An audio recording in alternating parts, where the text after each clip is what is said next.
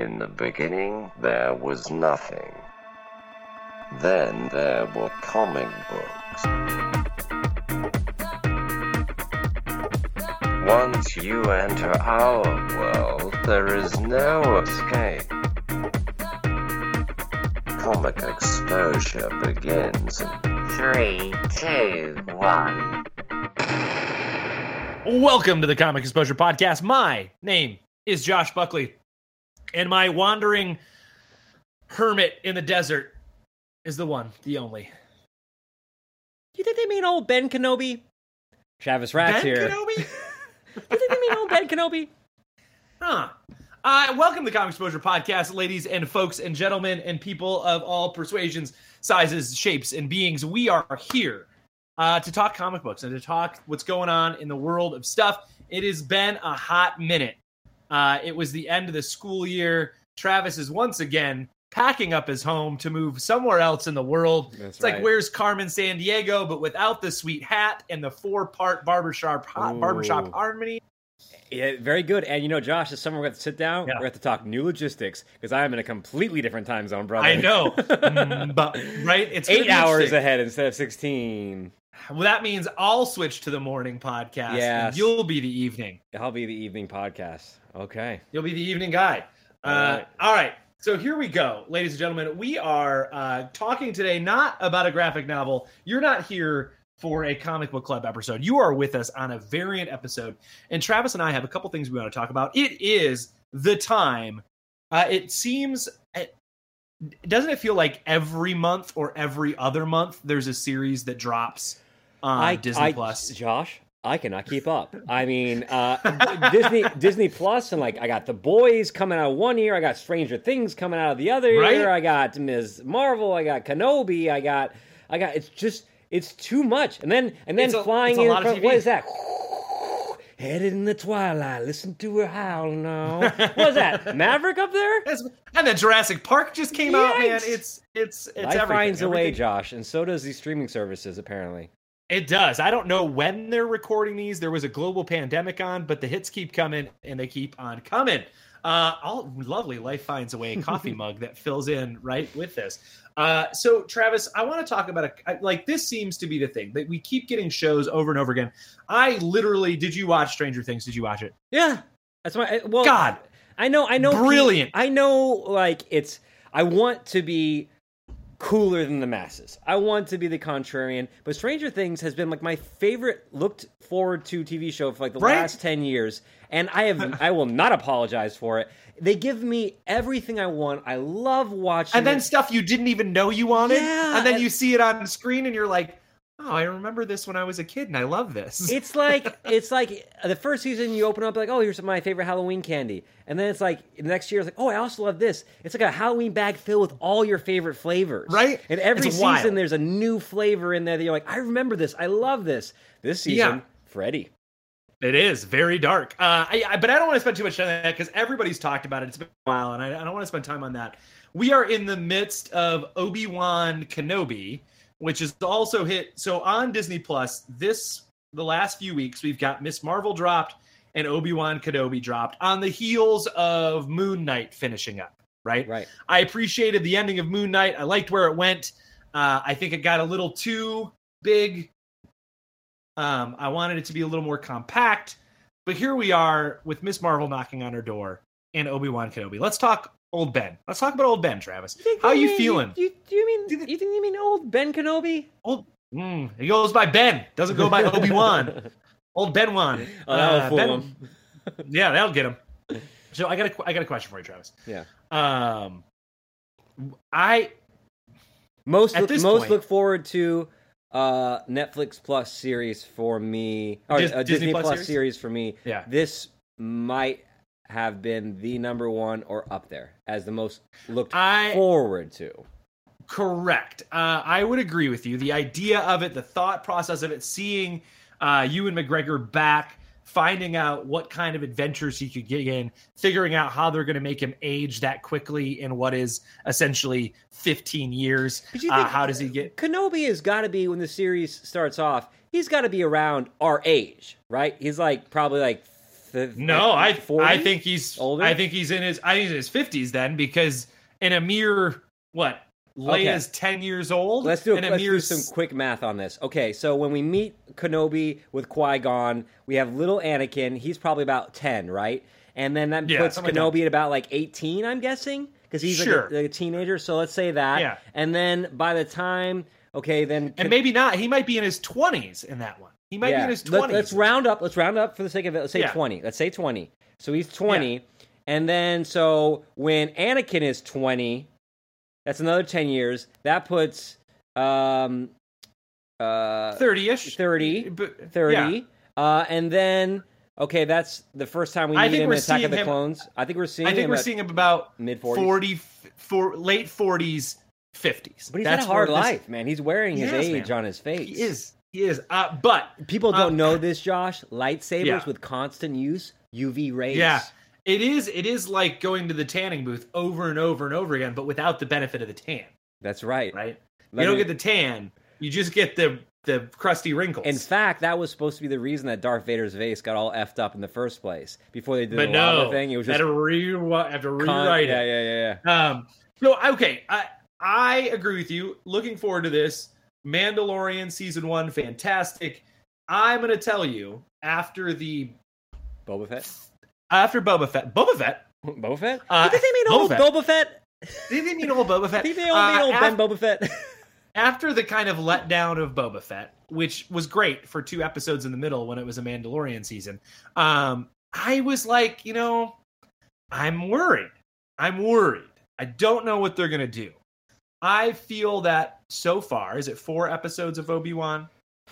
It might be my last 4 or episode. 5. I guess I gotta stick it out. It can't be much longer. The first episode, I was like, okay. Yeah, it's 4. It's 4. I'm in it. I'm torn about this series. Parts of it are fantastic, and then parts of it, I'm like, it's still better than Boba Fett. But I don't know how to feel about it. I really like parts of it, and then I don't like parts. Let's break it down to its quality. Let's just start with some of the stuff that we feel like is kind of rubbing us the wrong way. One, and we see this in Boba Fett too, and I don't know, it's the acting in this, the casting, it's not strong other than Ewan McGregor, really. And I feel like they've been casting like Boba Fett in some roles, The Mandalorian, and this Kenobi, the way they would cast like Xena Warrior Princess in Hercules. It feels like that kind of acting. It feels like very stage acting. I wouldn't go that hard. I think that I don't know if it's the acting or if it's the writing. I don't know if it's the acting or it's the writing. I feel like, if you go back and you look at Attack of the Clones, those 3 movies, the dialogue is very stilted through that. So I'm curious if this is just what we get. We just get bad Star Wars dialogue now.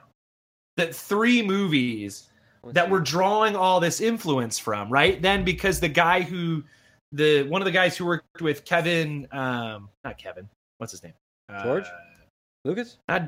Yeah, the guy who kind of like was George Lucas's BFF, who then took on and wrote Rebels and all of that, very much is built on those 3 movies where the acting isn't great. And I'm curious, even when you go back, like honestly, you can go back and you can watch the original Star Wars. It's not like the acting or the dialogue is wonderful in it, right? Yeah, but it works. So why does this not work?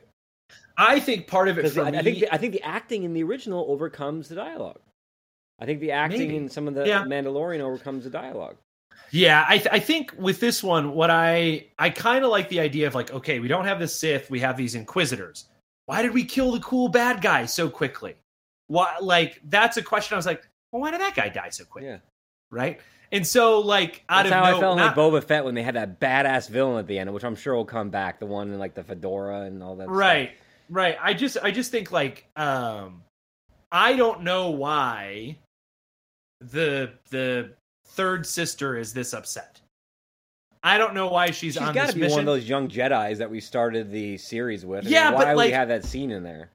but I feel very much like then you got to give me more than that. I need more of her to understand why she's so dogged about this. Yeah. And I just don't think I get that. You should have started it off clearly. Yeah, I think we'll get we'll get almost a full episode of that. I think you're right. Hopefully it's not done in like a long monologue, and we actually get to like show in some way. Do we get the little flashback? Yeah. I'd like that. I that's one thing. Her motivation I don't get. I don't dislike her as a character. I think the costume's cool. I think that the anger works. I think that works. I just don't like a 10-year-old protagonist. It's why I didn't like. It's why I didn't like Attack of the is it Attack of the, what's the first one? Phantom Menace, right? Yeah. I didn't like the kid who played Anakin Skywalker. I don't. You know what I hate? What Star Wars does not do well? They do not do precocious kids well. No, I don't. We didn't get. So you think of the trilogy, it doesn't exist. The precocious kid is a teenager, which is Luke. We don't get a kid. I get it. Kids are cute. Kids sell toys. But how many times have we seen the lone wolf and cub story? Exactly. How many times? But I had this conversation with a friend. What else motivates Ewan McGregor to leave? How else do you get him off planet? What's your MacGuffin? Yeah. If not the twin. If not Princess Leia, what's I the don't MacGuffin? know. I mean, if you put a bunch of talented writers in a room for 3 months, they'll come up with something. I think if we sat down for 20 minutes, we can come up with something. Probably, but I had that quick thought in my head, like, okay, how do you get him off planet easily? How do you just get him to pick up and go without something? I also feel like Leia doesn't say anything about this. No, yeah. In 3 movies with Luke, she doesn't mention it once. And I know that Leia has some comic book stuff that goes into her past, but we're just looking at screen stuff. There is something to be said about Leia's kind of childhood being that mysterious. There's kind of like that, Jesus' teenage years, just kind of like, there's a mystery there. That being said, Ewan McGregor is fantastic. There are some really great scenes when the first scene when he fights with the lightsaber and he gets his butt kicked, I was like, that's great. That is great. He should get his butt kicked because he hasn't been doing anything. And then he gets his feet under him. And the next time you're like, okay, all right, this is what I needed. Like, okay, I really feel like episode 4, 3 and 4 kind of made up for the slow start of 1 and 2. I think 3 and 4 felt a little better. You got some Darth Vader action. You got some fighting. You got lightsabers. I mean, it's a Jedi show, right? He doesn't touch his lightsaber till season 3. Yeah. Or till episode 3, right? And I get it. It's a long wait. I just wish... I don't hate that it's Princess Leia that gets him out of it. I wish it wasn't the father-daughter story. Right. I wish, he was searching for her, but he didn't have to, run around holding her hand, hiding her under a trench coat. Right. It's good. I like it, but it's not what I want. That's why I'm like, sometimes it's great, and then I'm like, oh, that's kind of... I don't really like that. Oh, that was really cool. Ugh, I don't like that. It also, I guess, doesn't take away from it, but a little bit, it's kind of like, before it was, you assume that Obi-Wan, after dropping the kids off, doesn't get to interact with them until he gets to Luke at the beginning of Star Wars. But he waited all that long time. But now it's like, well, he went half that time, and then he got to have a whole adventure with one of the kids. She does say, in the movie, Obi-Wan Kenobi, you're my only hope, right? It's she knows General Kenobi, right? Yeah. She knows him. But it was always well, does she really know him? Because her dad was rebel friendly. Yeah, her dad worked with them. So that's the part where I'm like, I don't I feel like what we're getting with this is, well, we can't step too far over the trilogy. And there was all this stuff that happened. We're in this weird period of time where we can't do anything too drastic because it's too close to the series, and we're playing with a main character. So I don't know what to think about it. Yeah, it's not harp on it too long. I'll finish it. I mean, I think it's only 6 episodes. I'm running number 4, and I really look forward to watching it. And I think Ewan McGregor is great, and he can still he can make the dialogue work. I don't have. He's good. He's good. Yeah. And I love his facial expressions and reactions. You could feel the hurt and the guilt. And I don't know. I guess I thought I was going to react bigger to seeing Darth Vader, trudging in full Vader, popping the lightsaber.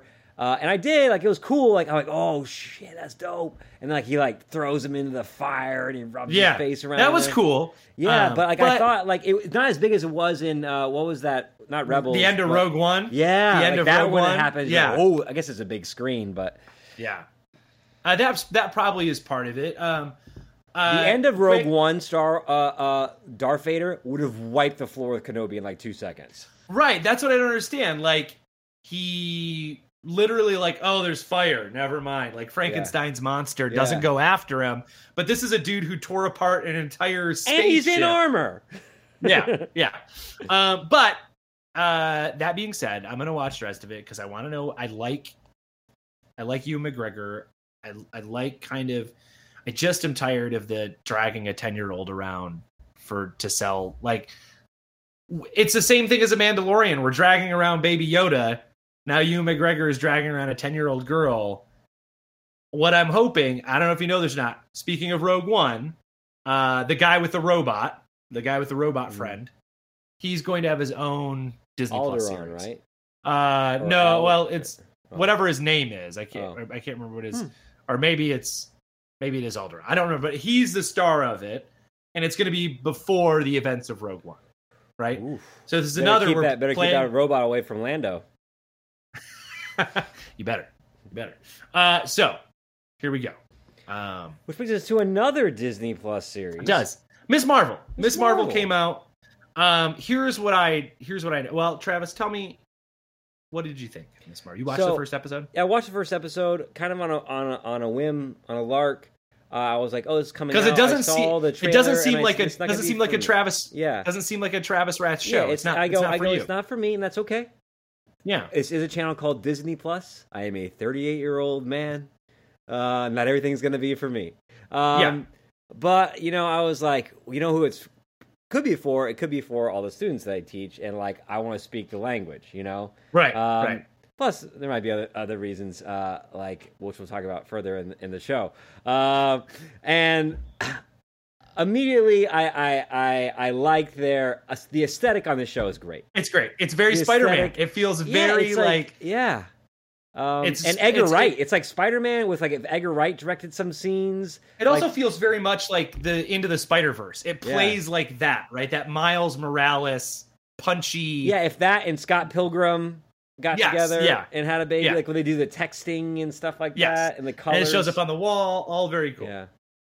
Yeah, I like it. I love the opening scene with like the cutouts and I guess the big thing that made me think about, and this isn't the first time because we see it in Spider-Man, is that the very awareness of superheroes as celebrities within the superhero world, which they are really leaning on in this latest phase of Marvel movies, really since the end of Infinity War and the death of Iron Man, and we see the Iron Man tribute, and then all these fans and like support groups and all these things. Like Marvel, it's really like, okay, in this world there's superheroes, and those are like the king and queen. And then it's a little bit weird because then when we see those heroes again, like Ant-Man, they're not living their lives like the most popular person in the world that could not be, like, would need security and like publicists and stuff like that. Like someone sees Ant-Man, they're like, which one are you again? Right? Yeah. Like they very much, he's not one of the main guys, right? It's not Captain America, it's not Thor, it's not Hulk, right? But he's got a giant statue in this Avengers con. Right? The giant statue in Avengers con. I thought it was cute. Renner really liked it. Gabby really liked it. It reminded me very much of Spider-Man. Yeah. It felt very like the teenageness of it shone through very well, right? As having been a high school teacher for so long, like it felt authentic in that way. Right. And like it was really cool to see a superhero with a different cultural background and a different set of parents. And you know what I mean? Now, speaking of amazing acting, those parents knock it out of the park. Great. The mom kills it. The mom is like maybe one of the best actresses in all of the Disney Plus Marvel shows so far. She's great. I really enjoyed the first episode. I'm looking forward to it. I think it's gonna be fun. right? Yes. A good palate cleansing fun. The principal also amazing. Yes. Also, well, I don't think it was the principal. I think it was the counselor. counselor. Yeah, the counselor was great. It reminded me of like the I like how the perfect- counselor can get on the intercom and call students in. But that one made me smile. It was fun. Yeah. I enjoyed it a lot. Travis, do you smell something? You've been talking a lot about these Disney Plus shows, and I definitely Is it? You know what it is? Is it a pitch club? It's a pitch club.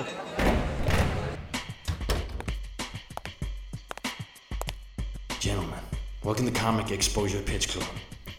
The first rule of Pitch Club is you tell everyone about Pitch Club. The second rule of Pitch Club is you pick your character or characters, and then as the name suggests, you pitch your story idea. The third and final rule is if this is your first pitch, you pitch tonight.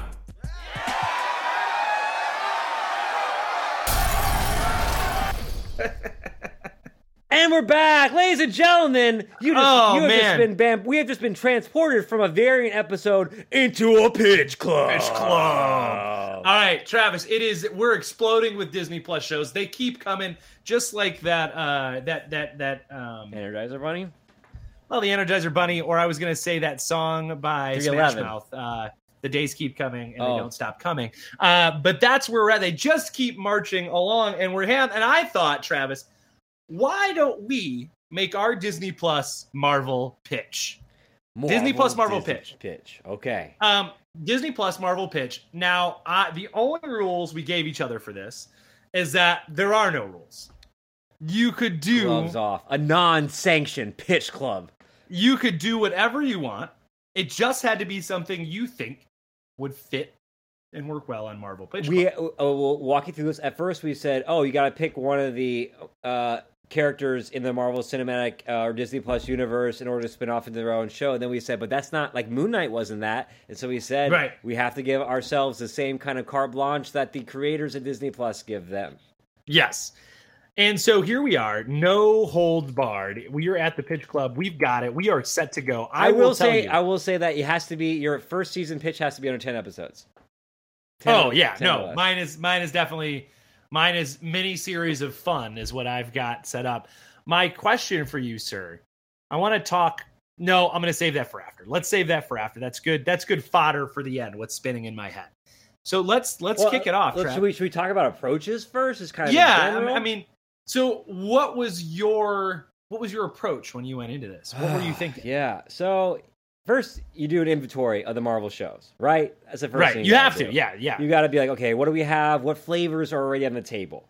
And you realize they've used every single person except X-Men, and you're like, what the hell do I do? Yeah. So you're like, okay, is there a property that's just like there that was like a sidekick or like in the background that can be used as something? What have they used already? What kind of genres have they explored? What kind of markets have they kind of gone after? What kind of stories have they told? And then you kind of take inventory of that. So that was my first step.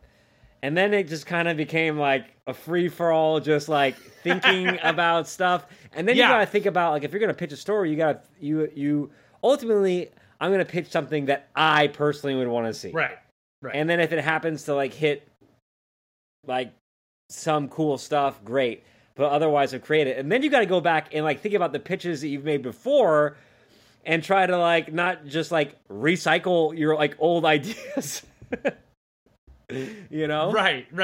Like that becomes the tough part, right? That becomes the part where can we, do that? Can we make that happen and not just take the same ideas, not take the same stuff again, but can we go back in and do it, right? Yep. So I'm going to tell you, I struggled a bit thinking of how to fill what I wanted to do. Film? I had my original... Fill out. Yeah. Fill. I had my original thought of, okay, premise. Here's what I want to explore. Here's my premise. But then I was like, well, how do I make that who do I bring in to make that happen? Oh, so you actually had a conflict to begin with. I did. It started. I had an idea right away, and because you and I were texting each other. I'm like, "Oh, I got mine, right? I got mine." But the problem was, as soon as I thought about it, I was like, "Well, who do I use for the villain?" But who do I use for like the side characters? Because they've all because I'm going to tell you, I was limited.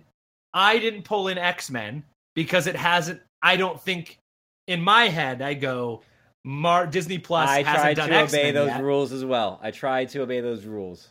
They're not in the universe. I didn't want to be the show that brings in Marvel. I'm limited. I have something X-adjacent. I got no Fantastic Four. I got no X-Men. I'm very limited, I felt. So let me ask you first. Let's just lay our cards out. Who's your main character? And then we'll get into the pitch. My main character, I am doing the Howling Commandos. I am doing post-World War II Howling Commandos, my two main, and I'm going to pretend that the Agent Carter show didn't exist. Okay, right? I've never seen it, so it doesn't for me. I am because it's Disney Plus, and Disney Plus can go like, yeah, we didn't like Agents of S.H.I.E.L.D. We're going to kind of do what we want with that. Mine is Dum Dum Dugan and Peggy Carter, and those are my two main characters for the Howling Commandos, with a cast of characters surrounding them. But that's my main. Who's your main characters? Character or whatever. Mine's a little tougher. Mine's an ensemble cast. That's okay. Mine gets ensemble, but those are the main two. Let me hear your ensemble. Mine is called Marvel Nowhere. And it's on Nowhere. Yes. It's my approach was, I think that Nowhere is the coolest set piece in any of the Marvel movies, and it's like if it was a theme park, that's where I'd want to spend the most of my time in. And so because there's a bar. Yes. Can I just do my pitch as I have it on here? Yeah. Yeah, give me your pitch. All right. So this is called Marvel Nowhere. And so the premise is I'll start off with this. Everyone remember the show Deep Space Nine? Oh my God, I was so if it's not Deep Space Nine, if it's in the Ferengi bar, I'm going to be very upset. All right, so what we have here, an ensemble piece. Nowhere follows the trials and tribulations involved in rebuilding the spaceport Nowhere into a legitimate colony for scientific research after its near destruction by Thanos. Unfortunately, this task proves to be an ongoing battle as the outlaw roots of Nowhere run deep. Part Western, part detective noir, and a whole lot of sci-fi fun. Okay, so I'm going to tell you right now. I was like, well, didn't they almost destroy Nowhere? I love that you're like, no, I love every aspect of this. I love the Deep Space Nine that's going in my head right now. I'm a fan. All right, let's hear it. Keep it coming. So like you said, it's like that's a premise, right? And you need a show. Right. So it was easy for me to get the premise, but since Deep Space Nine is like very much like episodic, like Buffy, you have the villain of the week, the mystery of the week. Yeah. But in the Marvel Plus shows, you can do that a little bit, but you have to have kind of an overarching thing. So this is kind of all about this. Like in the comics, I did a little research on this. I've only seen it in a couple places in the comics. Nowhere pop up. It's really kind of taking its roots. What's like the head of a Celestial? Yeah, right. It's the head of a Celestial. Some people say it was created by Null, that new character that's kind of like supposed to be the god of all the symbionts. And I'm like, I don't want symbionts in my fucking show. I don't want to tap that box. And so, but it is Nowhere in a lot of these comic renditions is the last kind of bastion in the Outer Rim, where it's kind of like the frontier, like that kind of like Deep Space Nine, right? Yeah. And so this is after Thanos. So basically, the Nova Corps comes in, the Xandarians come in, and they're going to rebuild Nowhere. But they want it to be like an operating science station so they can explore those outer rims. So they put Cosmo, the cosmonaut dog, in charge of the science stuff. And they put, of course, Richard Rider, Nova Prime, as kind of like basically the big space cop of Nowhere, in charge of keeping law. Because the problem with Nowhere is because it still has those outlaw roots to it. In fact, the Collector is still imprisoned on Nowhere. In fact, he becomes like the Hannibal Lecter character, where these characters will have to kind of go and tap the Collector's knowledge to kind of figure out these mysteries. And in this ensemble cast, who we have populating the show, of course, we got to have Howard the Duck. Okay, so Howard the Duck at this point is washed up, and he's the bar owner because he's just given up detective owning, and he's he knows he's got. Well, he was there, so what else do you do with him, right? Exactly. Like, he's out there, yeah. But like he is still a detective at heart, so he's brought into this mystery that I'll talk about here in a little bit. Then we have Kraglin, from the Ravengers, the Gunn's brother, Sean Gunn, the Ravenger. Yeah. He is kind of like the, what he's trying to do, he's trying to profit off the tourism of nowhere. He's trying to start like this kind of like, come to nowhere. Like live like, on the frontier. But he's also at heart a scammer and a schemer. So he's always kind of like coming in and undermining people. He can't help his scampish nature. I have Starhawk in there. And no, not just because I know I needed a female, but maybe it's because I know I needed a female. I'm not quite sure how she's going to play into this just yet, but she's going to be in there. And so I kind of want this to be... Then I started thinking about, okay, what's the arc for the first season? And I think, I'm trying to stay away from X-Men and Fantastic Four and all that stuff, but I think this is a great place to bring in some, like, Arrows can stop by, and some of those space characters we've only briefly met can come by, and we can start to learn, especially with... what was the one with Celestials in it that no one liked? Eternals. Right? Brings in a lot of that stuff. So I was thinking the ongoing mystery for this is because Cosmos is in charge of building up the science labs on Nowhere. And so it becomes this hot spot of technology, of the latest, greatest technology that they're building up and trying to secure to explore these outer regions. Well, anytime we have a buildup of technology, that triggers a specific alien race, the Phalanx. The Phalanx, as we know, who are tangential, usually seen in the X-Men, but they are a part of the Marvel cosmos. Yeah. So we can bring them in here, like the way they've done other things. This is a technology race that uses technology to basically kind of absorb people and like colonize them. And so they're attracted to this buildup of technology. So it's this slow mystery of people on Nowhere start dying, these weird techno-virus deaths. Yes, we're going to bring some cyberpunk up in this biatch.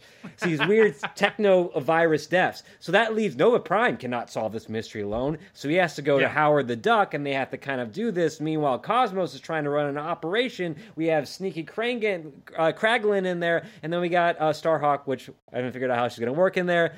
But she's going to be more of a serious, grounded character because we have a lot more of the goofy characters. She's going to be something more grounded on there. So that's kind of the general premise. Deep Space Nine with this kind of ever-evolving techno-virus mystery that allows us to explore some smaller conflicts using these cosmic characters.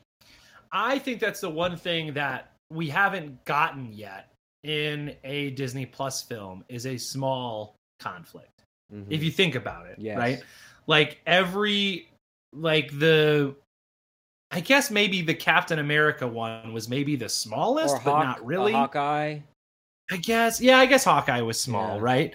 But everything else seemed like, this is big, like Kang shows up in Loki, right? Right. Loki's a huge one. I wouldn't say that mine is a giant world-ending thing either, and I really took also from one of my favorite TV shows as a young man.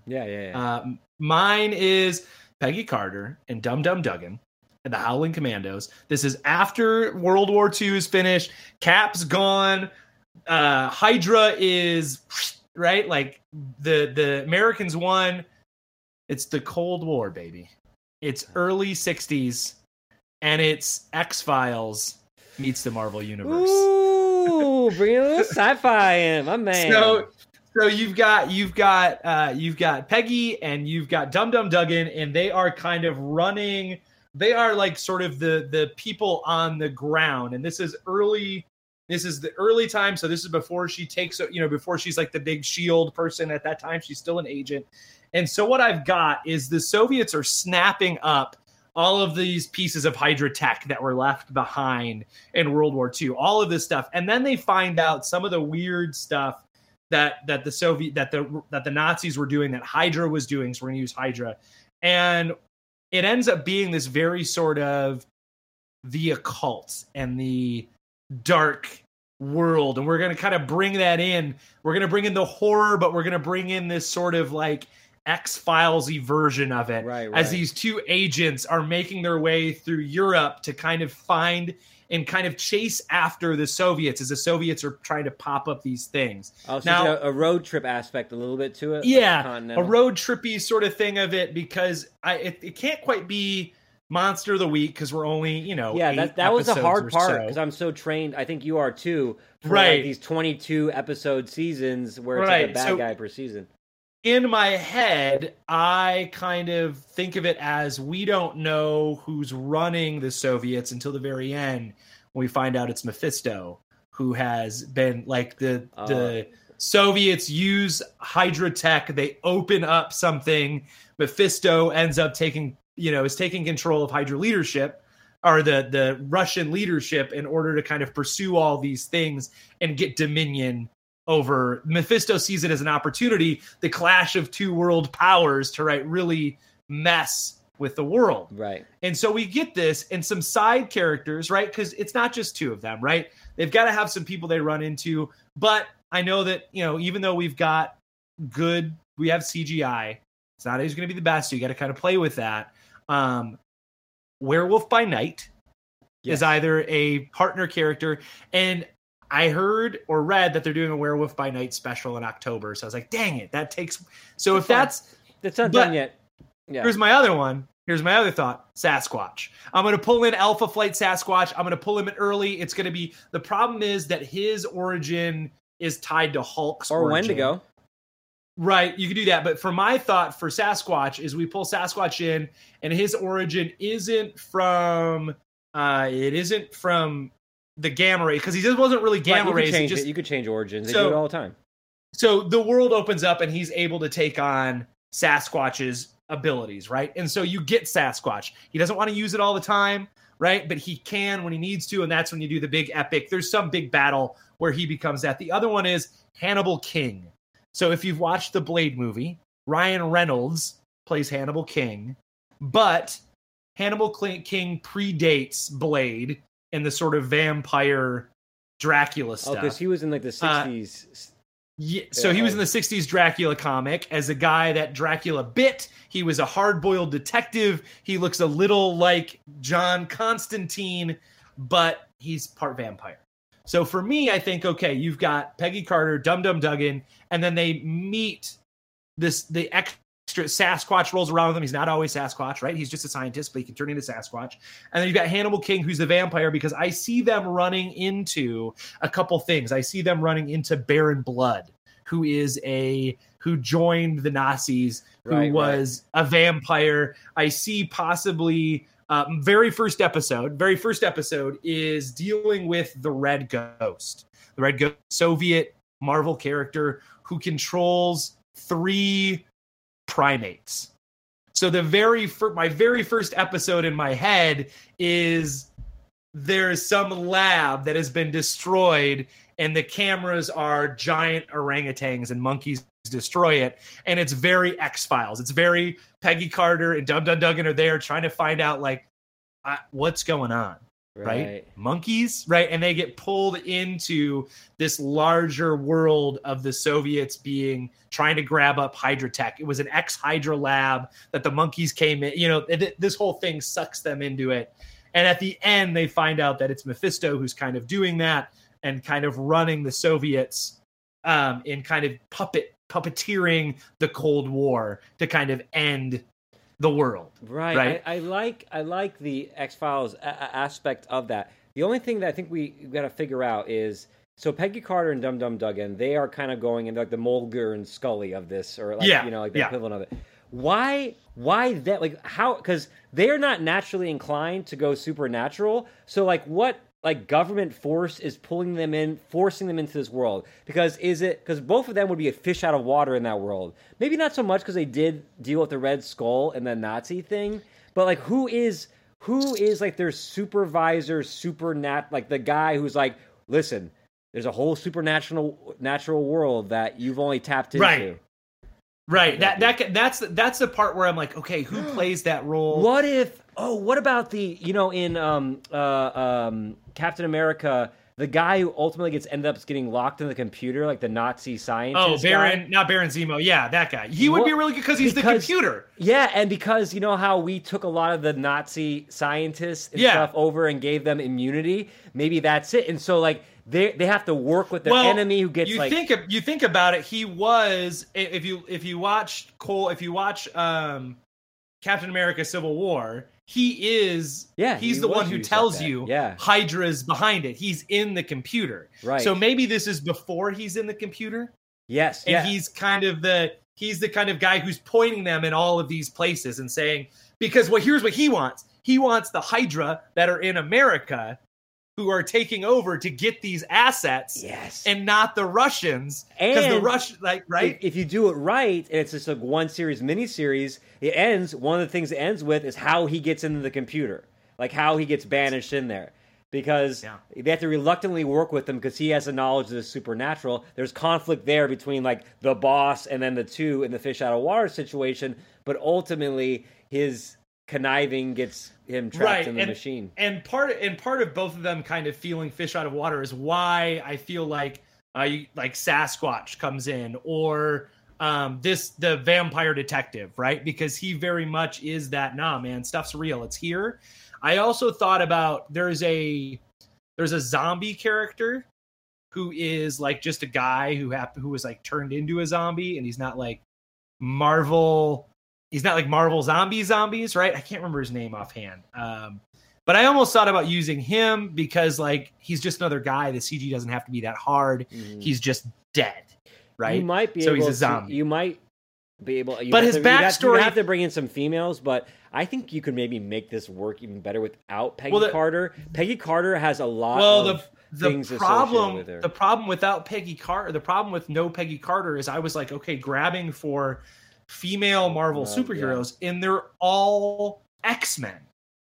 Yes, they are hard. I was like, well, what about, could I just do Captain Britain and do female Captain Britain, right? Which is Peggy Carter, but not have it be Peggy Carter. But then I'm like, oh no, that's Psylocke, right? Like Betsy Braddock is Psylocke. And I was like, I can't do that. And then I thought, well, what made it Dum Dum Dugan and Dracula's daughter, Lilith, or Satana, who's Satan's daughter. Yeah. I thought, okay, that could work, but I didn't want it to be like too like monster femme fatale, right? I didn't want to play that sexy monster woman too hard. But that's a good point, though. The Marvel Universe does lack a lot of female characters that aren't already used. That we haven't used, right? That aren't used. I think about, well, what did we do? You could go back and use Ant-Man, right? The original Ant-Man, Pym. Right. But what am I going to do? Like face generate Michelle Pfeiffer the entire time, right? She's like in the science world. She's not in like, you know, which I guess could work with the Mulder, like the science versus the supernatural. But I get what you're saying. It was tough to find someone. And I was like, well, because I'm trying to set it in Avengers time. Yeah, I like that. I couldn't pull something that I didn't want to pull anything that would be, oh, they're going to want to use that later. I like how you're using a period piece in Marvel to explore like supernatural, but kind of like monster right? Marvel. Because I don't think we're gonna see those in Marvel. I don't think we're gonna get Dracula's not going to show up. We have magic. We've seen a lot of magic lately, but not like supernatural, not like, X-Files stuff. I thought the other piece was maybe it pulls in Savage Land and Sauron's in it. I thought that might be a cool big bad, would be Sauron. But I was like, no, I really want the Cold War to play into it. And so I thought, how do I get the Russians? They're evil anyways, but how do I get the stakes bigger by kind of making Mephisto kind of the guy behind the Red Curtain? I like how it's in Europe. I think since we've now gone to Madripoor, is that correct? Yes, I think so. Yeah, Madripoor in Winter Soldier, that's kind of a cool place too, where there could be some really cool, sci-fi stuff, Right, and I think you get to play, but supernatural. But you think you also get to play in the idea of like Wakanda stuff shows up, right? Like Black Panther tech shows up, right? And they get pulled into that. But this is the problem with like it's a 8-part series and not a 22 episode. Yeah, you don't have that kind of time, yeah. Right? So I thought if I stuck to this idea of early Soviets trying to take up all of this sort of Hydra stuff, and Hydra, what we didn't see is Hydra playing with dimensions and dark and monsters. This would be a way to kind of go, oh no, Hydra was doing this too. It just wasn't energy weapons. It was also the occult, mystical, and it was all, mystical and stuff like that. And not walk the line of both DC and Marvel have that voodoo thing that's just like, it's just a little like, oh, I don't know about, like, there's part of it that's not a little, there's part of it that's very overtly sort of like voodoo mama juju, you know what I mean? Which is like, I don't want to get sucked into that, but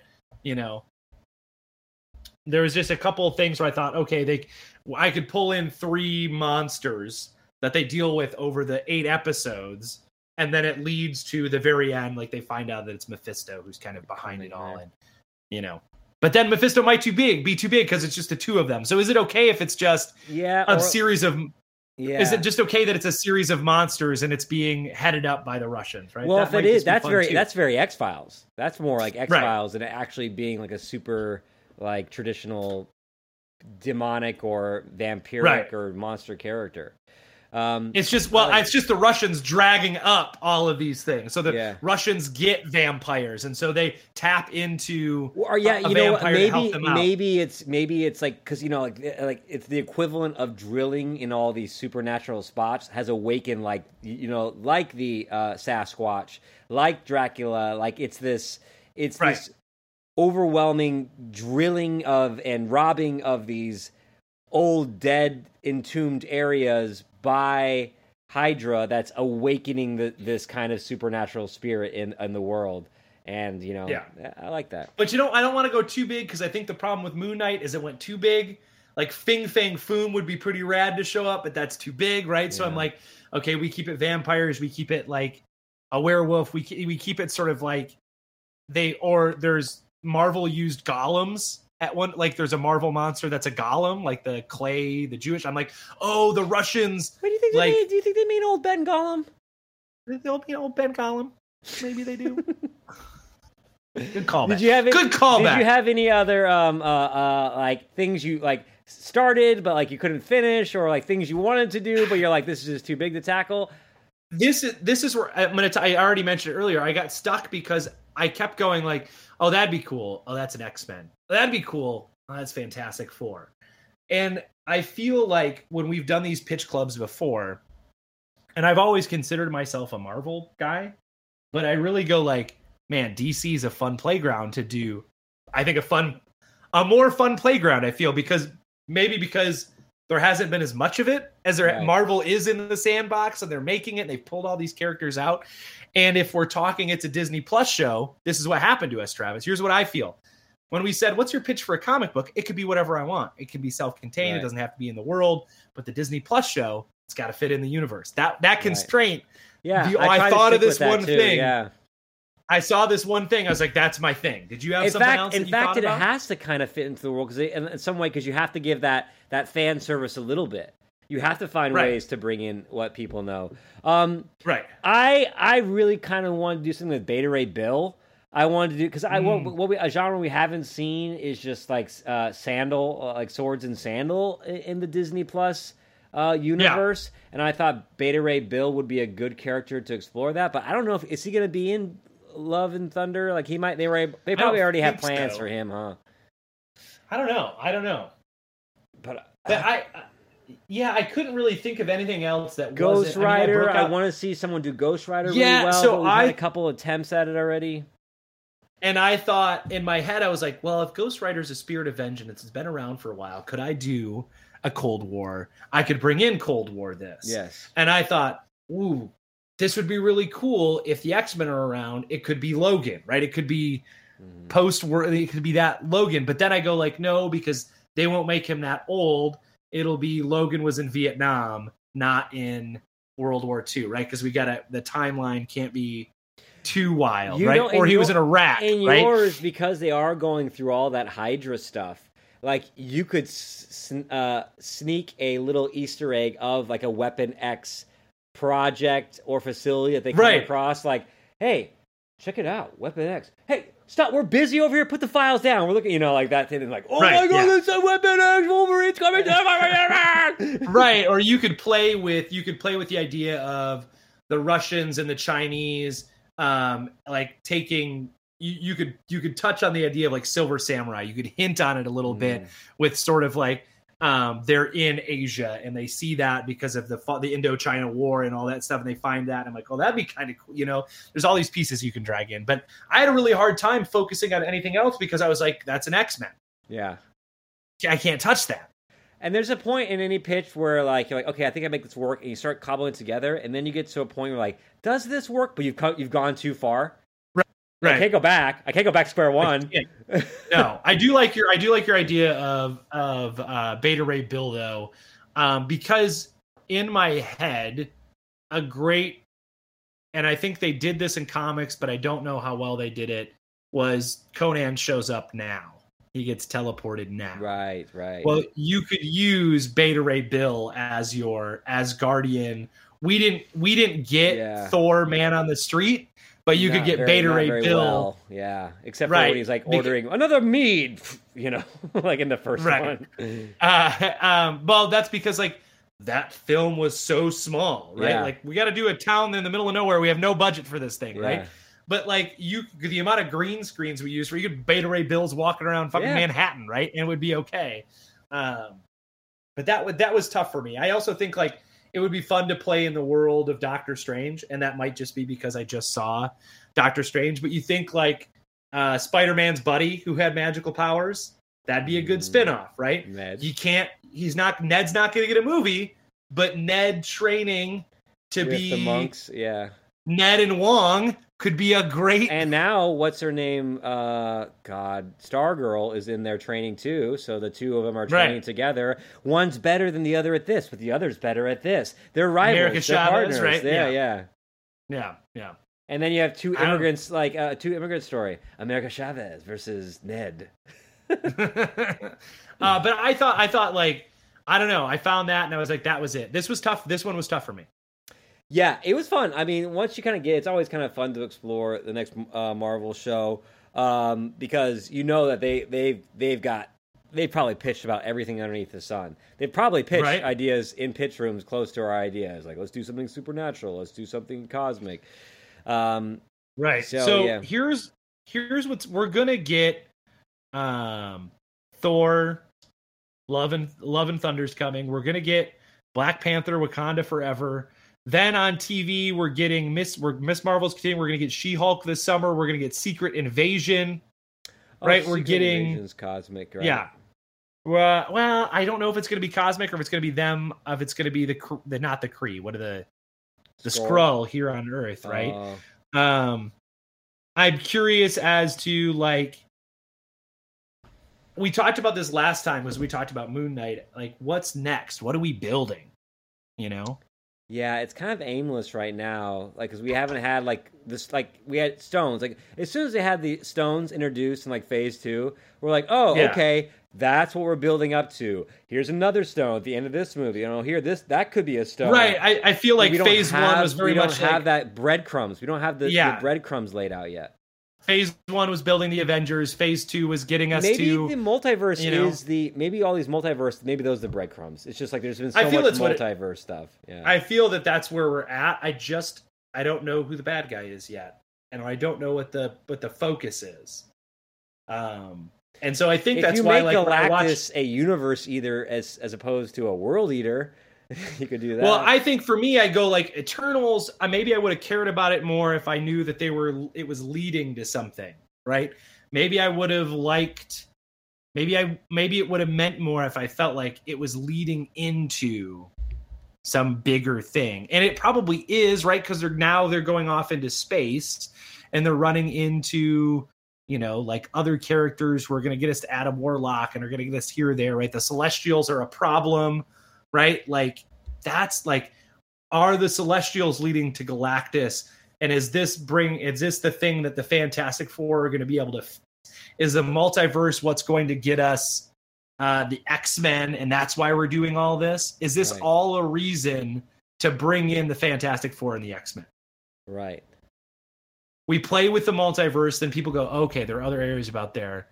It makes sense that there's been no mutants yet. Boom, we've got mutants, right? I feel like they're maybe like setting the table too big. Like there's too many dishes. Maybe. Or we're just at the part where it's just not connected like that anymore. Yeah, I guess so. I guess now in hindsight you can always say like, oh yeah, I knew it was connected to this point, but did I really? Did I know like how they were going to do like Infinity? I didn't know about the blip. Certainly didn't know about that. Yeah, that was coming. Yeah. So all right, man. I think we've had a good hearty discussion. We pitched off. All right. Yeah. Well, a little all over the place. So, folks, we want to thank you for tuning in. You can find the show at comicexposure.com. We're on your favorite podcast apps, whether that's Spotify or Google Podcasts or Apple Podcasts or whatever. Stitcher, whatever weird place you find your podcast, we are there. We want to thank you for hanging out. We know it's been a minute since we got back together, but here's the deal. Travis is moving to Europe because he's a globe-trotting son of a bitch, and it's the end of the school year for me. I'm taking on a new job, so that's always fun. You switch jobs like I switch homes. You switch, countries. So we are, at Travis, here's the weird thing. How many countries have you lived in since we started this podcast? This will be the third. This will be the fourth. So, you ready for this? How many schools have I worked at since we started this podcast? Red Mountain, your elementary, and then your new. And I'm going to another elementary. 4 schools, 4 countries. We're just. I'm globetrotting around Mesa. Yeah, you're globetrotting around. It's a better budget. It's a little cheaper for me, probably. Every move comes with more pay. But Travis Rats, always good. Folks, thank you for tuning in.